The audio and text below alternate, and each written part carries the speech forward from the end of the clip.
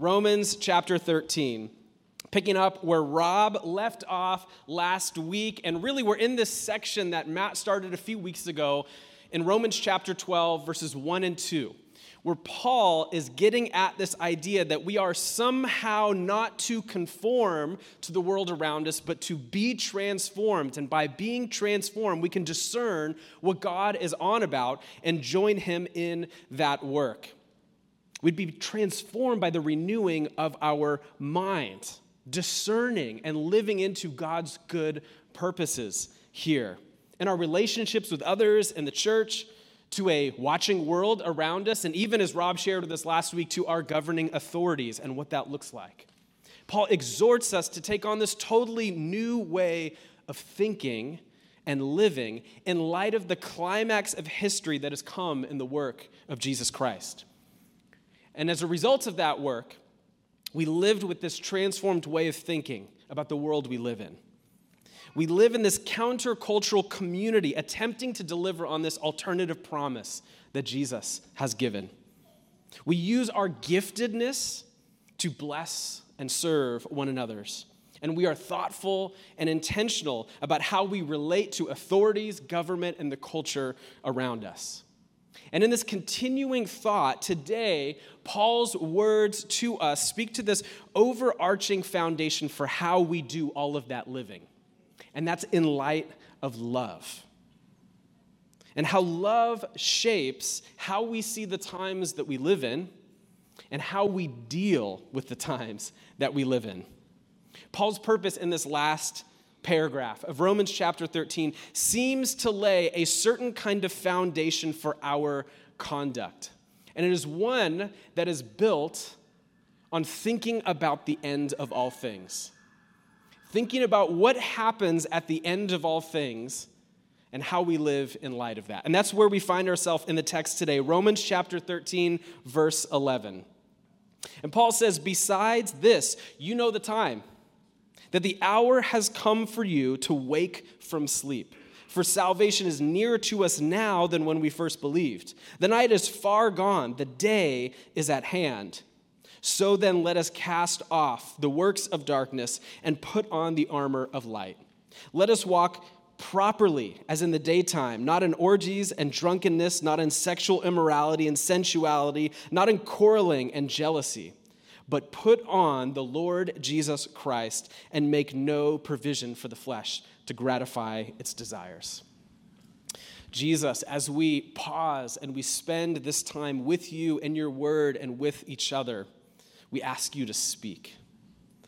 Open our ears to the things you are saying. Open our eyes to the things that you are showing to us. And even with our hands, would they be open to the things you want to give us today as we encounter you in your word. In Jesus' name, amen. When was the last time you thought about the end of all things? Welcome to church, by the way. When was the last time you thought about it? Maybe for your own life. I was at a funeral yesterday, and that sent my mind thinking in a million directions. But also like the end of everything. There is a massive industry trying to entertainmentize the potential end of everything. Grossing almost $6 billion, the Marvel Cinematic Universe has perfected this. The largest movie franchise in history, all about what happens at the end of everything, culminating in Thanos and the snap and wiping out of half of all of existence. Right? Most watched movie of all time. And for the entertainment factor, there's nothing that even comes close to that plot line.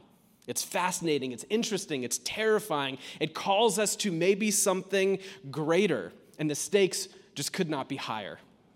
There's an old movie that Matt and I really love, and I'm convinced he references it at least once a month here. It's this movie called Red Dawn. Have you heard of it? Yeah, there you go. You have heard of it. In an alternate 1980s, the United States stands alone as communism seems to grow stronger. When the Soviet soldiers invade a small Colorado town, brothers Patrick Swayze and Charlie Sheen escape with their friends into the forest, and with their father and a prisoner of the invading army, the children decide to fight against the Soviets. As their country comes under increasing attack, the group teams up with Lieutenant Colonel Andrew Tanner to take back their town. I mean, who wouldn't want to watch that? That's amazing. That's just good cinema right there. But it's all about what happens when the end is near and you are called upon to act. What do you do? And that's what Paul is getting at here. Less about the Soviets, more about the end of all things and what you do in light of that. Living with the end in mind. And the end in the Bible is kind of a peculiar thing. The end, as the Bible speaks about the end, it's not necessarily going to heaven when I die. It's definitely not the annihilation of everything. It's not your body just into worm food. It's something different. It's something peculiar and something kind of specific. When the Bible speaks of the end, it speaks of this day of the Lord, when God finally makes everything right that has been made wrong by sin. When Jesus returns to restore and redeem humanity and creation. And when we join him in our resurrected bodies at that moment of glorification.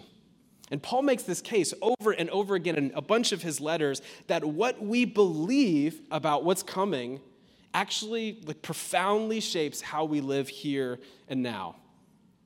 And by what we believe, I'm not talking about pre-mill, post-mill, pre-trib, post-trib. I'm not talking about dates. I'm not talking about Israel. It's not really that.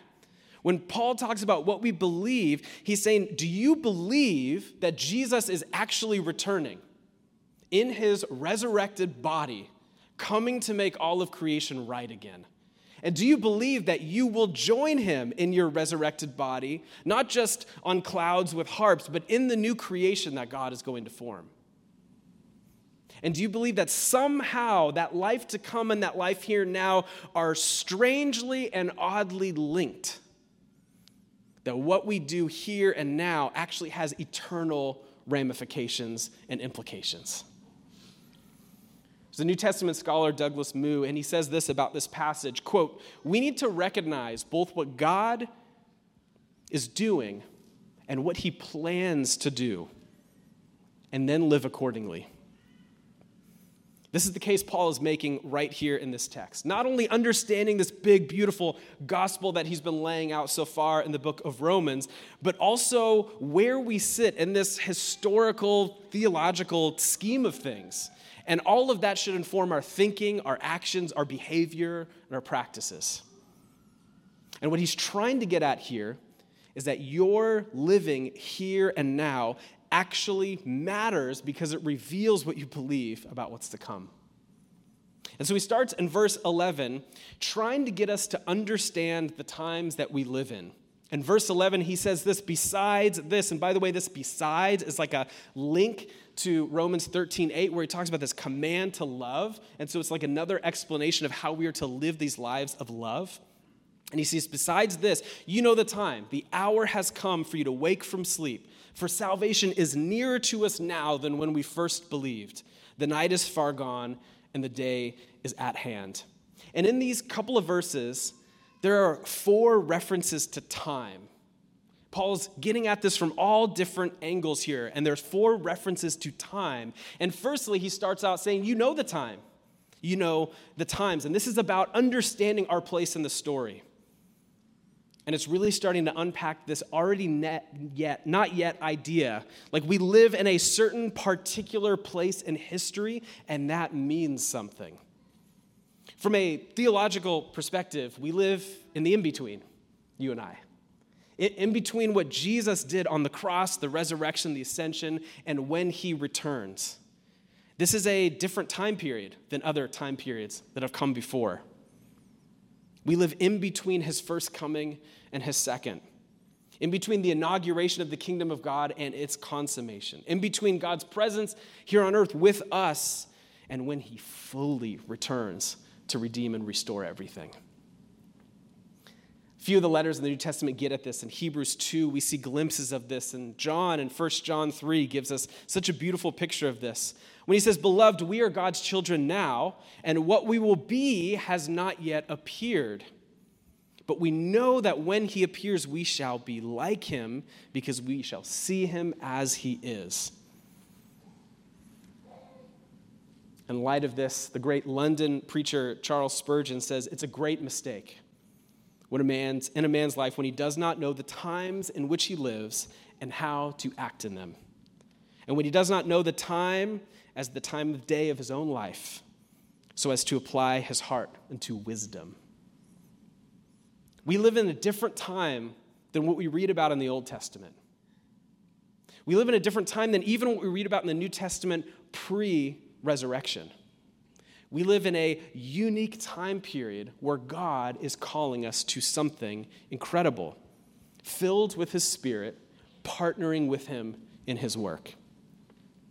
That's just the first look at time, that you know the times. You know where you are rooted in this historical, theological perspective. But his second reference is saying the hour has come. There's a quickening that is happening. The time for action is now.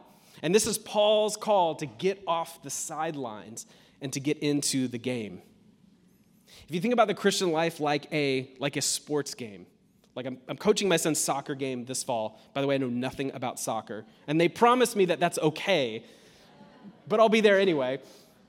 But imagine, we think about the Christian life like a soccer game. Often, we have all these imaginations that we're going to be a forward. That's a thing, right?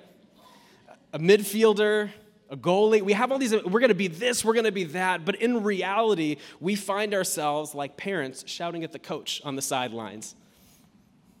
And this is Paul's invitation to get off the sidelines into the game. He unpacks this in 1 Corinthians 4. He's saying, we are being slaughtered, and you're out there judging and laughing at us. Join us. Many of us see ourselves wanting to be players, but are actually spectators. And the call of Scripture is, the time is now. Don't waste any more time spectating on this Christian thing. Join in the game.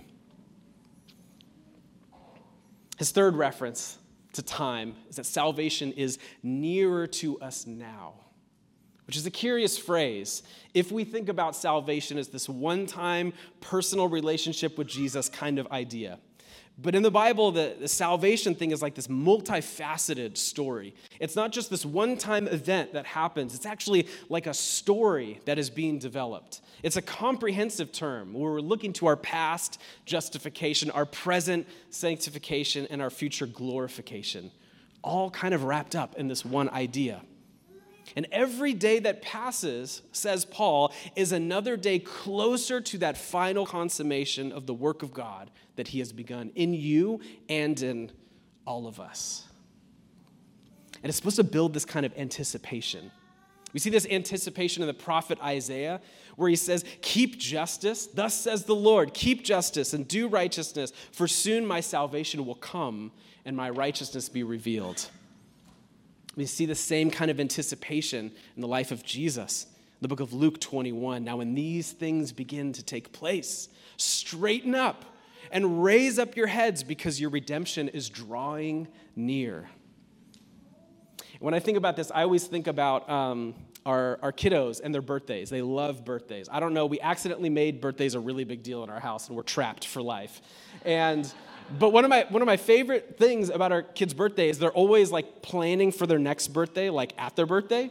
Okay, so we're going to, Sky Zone this time, but next time I want to go to golf and stuff. And the day after, they're continuing this plan. And it's not healthy. We got to do something about it. But they're continuing this plan of what to do for the next birthday. But one of the things, this has been a fun parenting hack if you want to annoy your spouse just a little bit. Sherry hates this. But as soon as Truman just had a birthday in April, and he just turned 7. And so what I get him to do is right after the day of his birthday, the very next day, when someone asks how old he is, I get him to say, I'm almost 8. It drives Sherry crazy. No, you literally just turned 7. He says, I'm almost 8. And he's anticipating what's going to come next. But it's kind of like that, what Paul's getting at. That we should live with this kind of anticipation. Not only is the time now to get in the game, but salvation's closer today than it was yesterday. Tomorrow, even closer than today. We should be living these lives of this hopeful anticipation of what is to come and live accordingly. And his fourth reference is the night is gone and the day is at hand. And this is really where he develops that already, not yet. Like we live in the in-between. We live in this in-between of what we believe about what's coming will shape how we live right now. We occupy this unique time in history, and where Paul's already talked about understanding the times, like where we are right now. Now he's trying to get us to look into the future. What is coming? What's coming on this side of the resurrection? This is about looking forward. And the writer C.S. Lewis talks about Christians who look forward. And he says if you read history, you'll find that the Christians who did most for the present world were just those who thought most of the next. It's since Christians have largely ceased to think of the other world that they have become so ineffective in this. Aim at heaven, and you will get earth thrown in. Aim at earth, and you will get neither. It's a profound statement about how often we get wrapped up in what Jesus calls the cares of the world, and we're not looking ahead. And it doesn't lift our feet off the ground. It doesn't make us disconnected from reality, but Paul makes the argument that it actually informs how we live. It informs how we stay grounded in our true reality. And so each one of these references, Paul's building a case for a certain life lived within a certain time frame. If you knew something big was coming tomorrow, like a wedding, an anniversary, a party, a promotion, a birth, chances are you'd live differently today, right? Like maybe you have a vacation coming up. Sherry and I just did this recently. We took a vacation for our 10-year anniversary, and in the month leading up, we tried to eat really healthy. Salads and everything. It had no effect. I don't really understand diet at all. But we tried to live differently, knowing that this moment was coming. And maybe you've experienced that. Maybe like a wedding. Like you know this moment is coming, so you want to live differently in the lead up. Maybe you're preparing for a child, so you're nesting and getting the baby room ready, and you're like, this day is coming. I want to be ready for it. Paul wants that festering in our minds. The day when Jesus is coming back is coming. Which day? It doesn't really matter. Like you're not in the loop on those kind of details of the need-to-know thing, and you don't need to know, but he's coming back. Live like he is coming back very quickly. These are the kind of lives we're to be living. And this is really what sets off the back half of these couple of verses. This is what informs what Paul's getting at next here. And we have this so right in the middle of verse 12 that gives us this kind of transition moment, marking his transition from kind of understanding where we're at, understanding the context for our life, and then how we live in light of that. So in the second half of verse 12, we pick up, so then let us cast off the works of darkness and put on the armor of light. Let us walk properly as in the daytime, not in orgies and drunkenness, not in sexual immorality and sensuality, not in quarreling and jealousy, but put on the Lord Jesus Christ and make no provision for the flesh to gratify its desires. And what he gives us here is three contrasting deals here, three contrasting appeals to us. Like, please live this way, not that way. This way, not that way. This way, not that way. And the first is in our context. It's like your context has changed. You're no longer children of darkness, but you are children of light.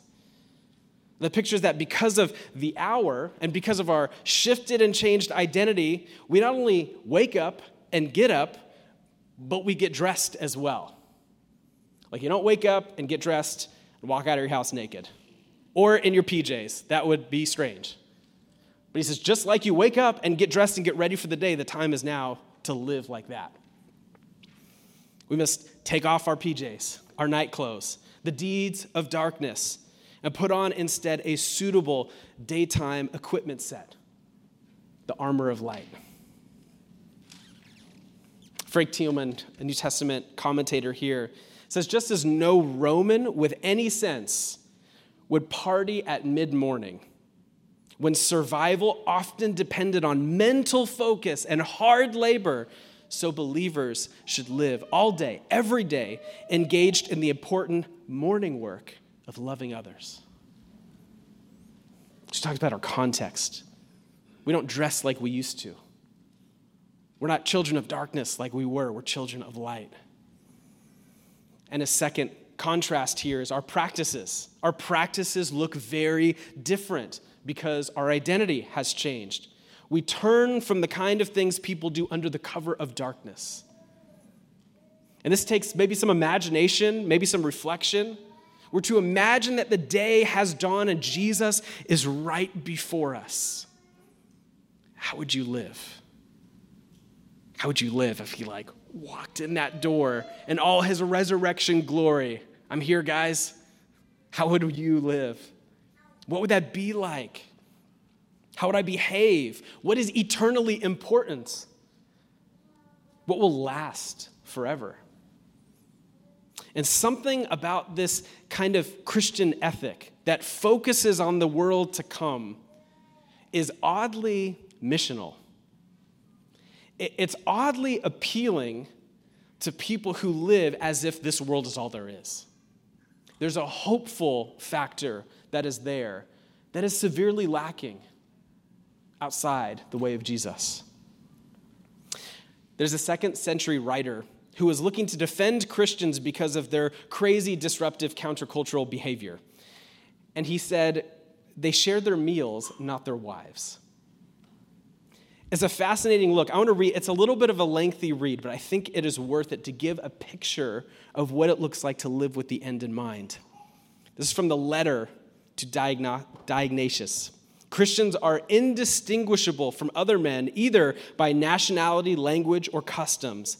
They do not inhabit separate cities of their own, or speak a strange dialect, or follow some outlandish way of life. Their teaching is not based on reveries inspired by the curiosity of men. Unlike some other people, they champion no purely human doctrine. With regard to dress, food, and manner of life in general, they follow the customs of whatever city they happen to be living in, whether it's Greek or foreign.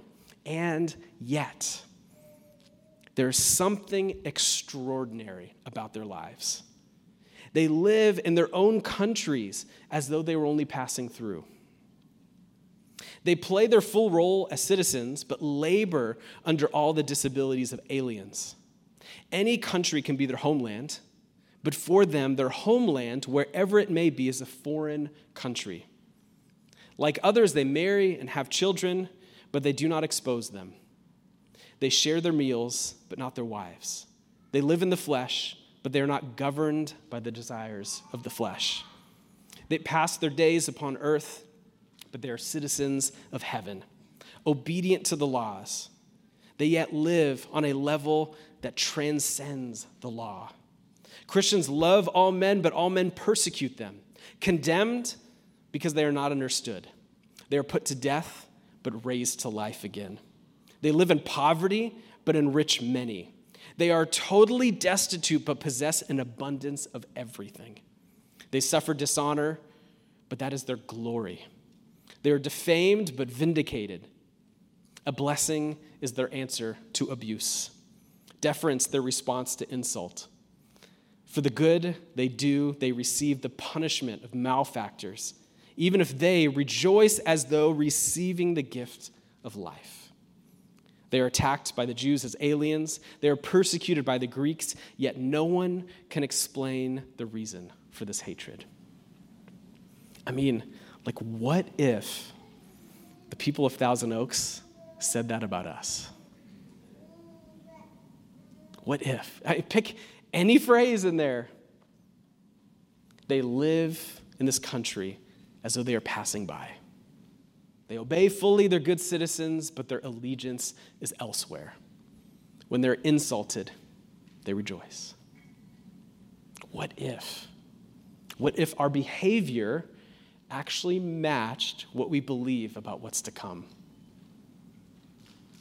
Profound opportunity. And finally, he talks about our preoccupation. He says, make no provision for the flesh, but put on Christ. And it's here where we get the crux of what Paul has been getting at so far. When he says make provision, think of something that's premeditated.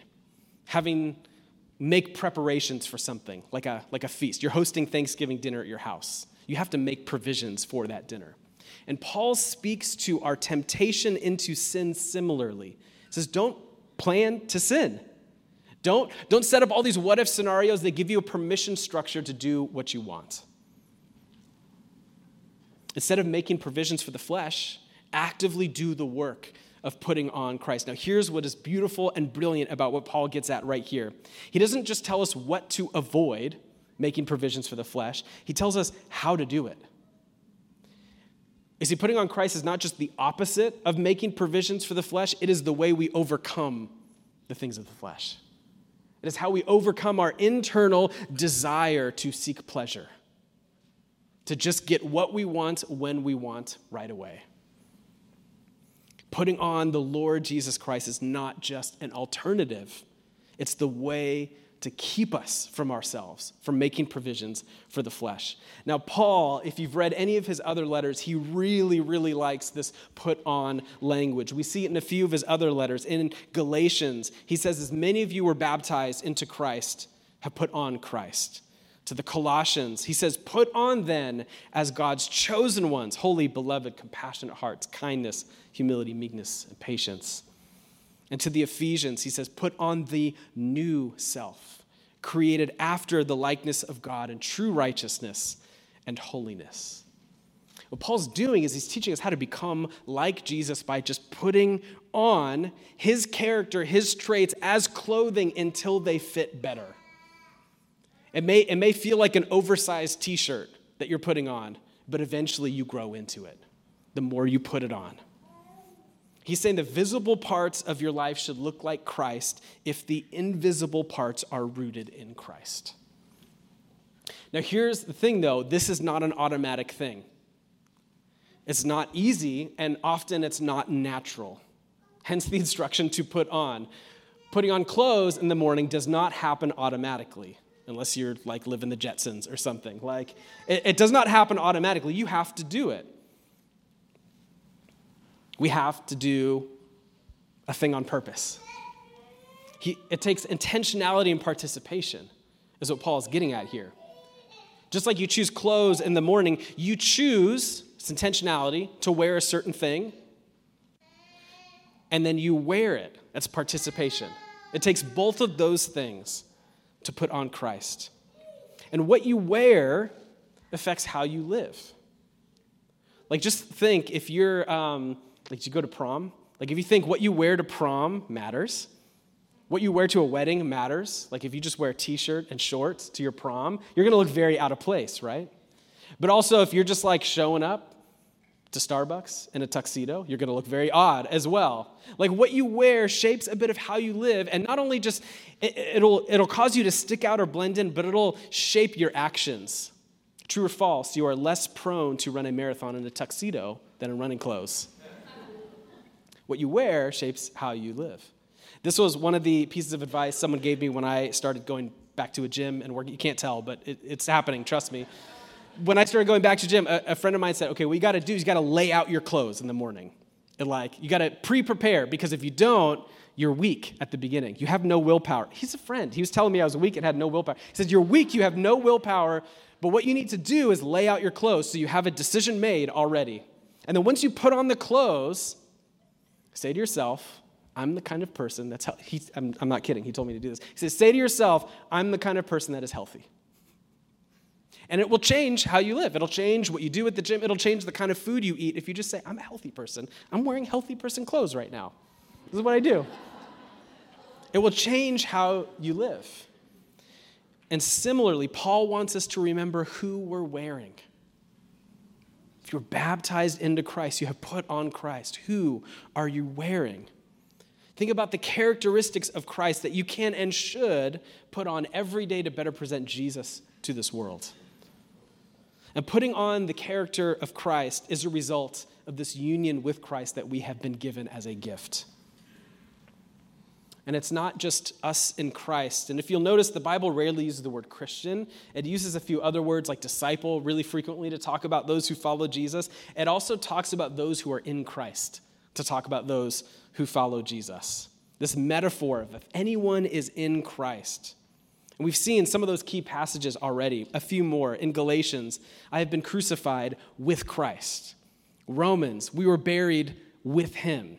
Colossians 3, if you have been raised with Christ. Ephesians, you've raised us up with him and seated us with him in the heavenly places. And Romans 6, we have been united with him in a death like his. We are with him. So as we are putting on Christ, we're not putting on something that is foreign. We are living into who we really are.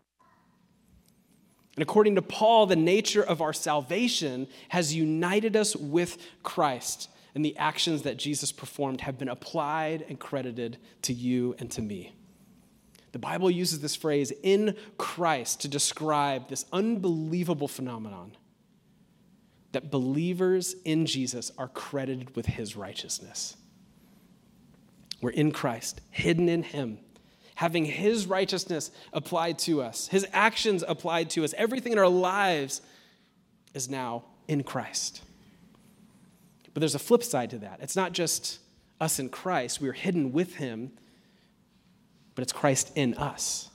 He's empowering us. The other side of this is Christ in us. Colossians 1, to them God chose them to make known how great among the Gentiles are the riches of the glory of this mystery, which is Christ in you, the hope of glory. Matthew 28, Jesus says, I am with you always to the end of the age. Christ is in us. By his Spirit, by his very presence, Jesus is with us. He helps us, he guides us, he empowers us, he speaks to us, speaks through us, refines our character, and strengthens his church through us. This is all summed up in John 15 when Jesus says, abide in me, and I will abide in you. And this is our preoccupation, that we are in Christ and Christ is in us. And somehow that helps us put on Christ to live differently. Paul wants us to understand our place in history, where we find ourselves, on this end of the cross and resurrection, eagerly awaiting what's to come. But we don't sit and wait. We actively join him in this project of bringing the kingdom to earth. We recognize what God is up to, and we live accordingly. And so before we end and head into a time of response, I don't want to move too quickly past this idea of putting on Christ and assume everyone in the room, we all know what that actually means and how we do it. Because that sounds really nice and churchy. What did Bert talk about today? Oh, we're going to put on Christ. How do you do that? I don't know. But we talked about it today. I think there's a moment for us to engage in something really practical, to engage in practices that will help us live what Paul is calling us to live, ways that we can respond because of the text today. So I want to use Colossians 3. I grabbed a piece of it a little bit earlier, but Colossians 3 gives us a really fascinating and simple framework for what it means to put on Christ. In Colossians 3, 15, 16, and 17. It sounds like a summary. It sounds like Paul's just trying to put a nice bow on what he said already about the new self and the old self and all of that. But he says this in verse 15, and let the peace of Christ rule in your hearts, to which indeed you were called in one body, and be thankful. Let the word of Christ dwell in you richly, teaching and admonishing one another in all wisdom, singing psalms and hymns and spiritual songs with thankfulness in your hearts to God. And whatever you do in word or deed, do everything in the name of the Lord Jesus, giving thanks to God the Father through him. Now, I see three things here in this text that can help us today put on Christ. Number one, let the peace of Christ rule in your heart. Let the peace of Christ rule in your heart. Let it take charge. Now, the peace of Christ is like this non-anxious, confident peace that comes from knowing our identity. And eternal security is settled in the finished work of Jesus. Let that framework rule your heart, your actions, your emotions. And so when life throws things at you, what are you being ruled by? Your desire to please other people, your desire for security or comfort or self-preservation?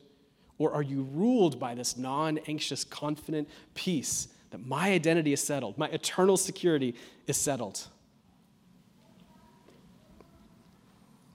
Second, Let the word of Christ dwell in you richly. Now, we can go narrow focus. I'm going to go wide focus. The word of Christ, scripture, teaching, prayer, singing, worship, community, gratitude, all of these ancient practices of the Christian faith. Let it dwell in you richly. All these different practices Christians have been doing for hundreds and thousands of years are just ways of putting Christ in us because we're so thick-headed, and it takes work, and it's hard because we like what we like, and we want what we want. But we do these regular, routine things of like morning time in Scripture and silence and prayer to let our day be guided by his voice and not our own. We gather with the church in community to remind ourselves we are not living this life by ourselves, nor can we. These practices of generosity, of service, all of these things redirect our inward carnal desires or making provisions for the flesh and help us to put on the things of Christ. Gratitude seems particularly important. Paul says that in each one of these verses, be thankful, be thankful, be thankful. It's how we put on Christ. And finally, this is the beautiful Paul catch-all I love. Whatever you do, in word or in deed, do in the name of Jesus. All our words, all our actions filtered through the lens of Jesus and his kingdom. Every activity done in obedience to the Lord Jesus, to be accompanied by giving thanks to the Father through him.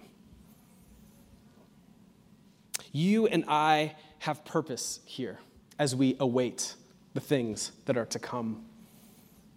And it's to carry Jesus' presence into this world, to partner with him in the things that he is already doing.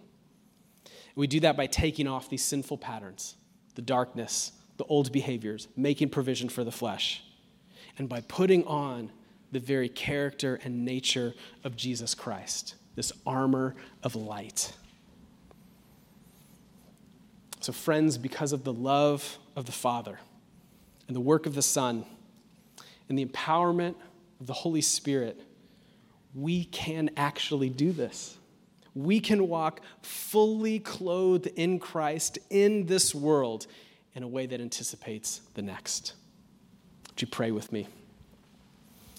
Father, as we sit in this command, this exhortation, this encouragement, this pleading from Paul to not be so wooed by this world, but to be totally enraptured by the next, I pray, Holy Spirit, this would fundamentally transform us.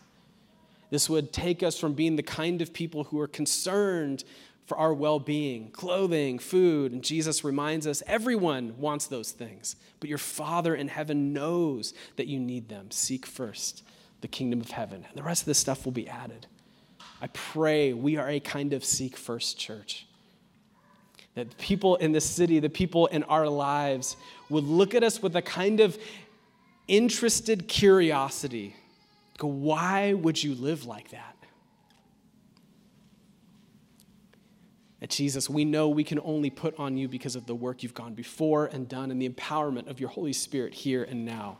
And so even as we take moments to respond to this great call, Holy Spirit, we ask that you would do a work in our hearts from the inside out, making us into the kind of people for whom this is possible.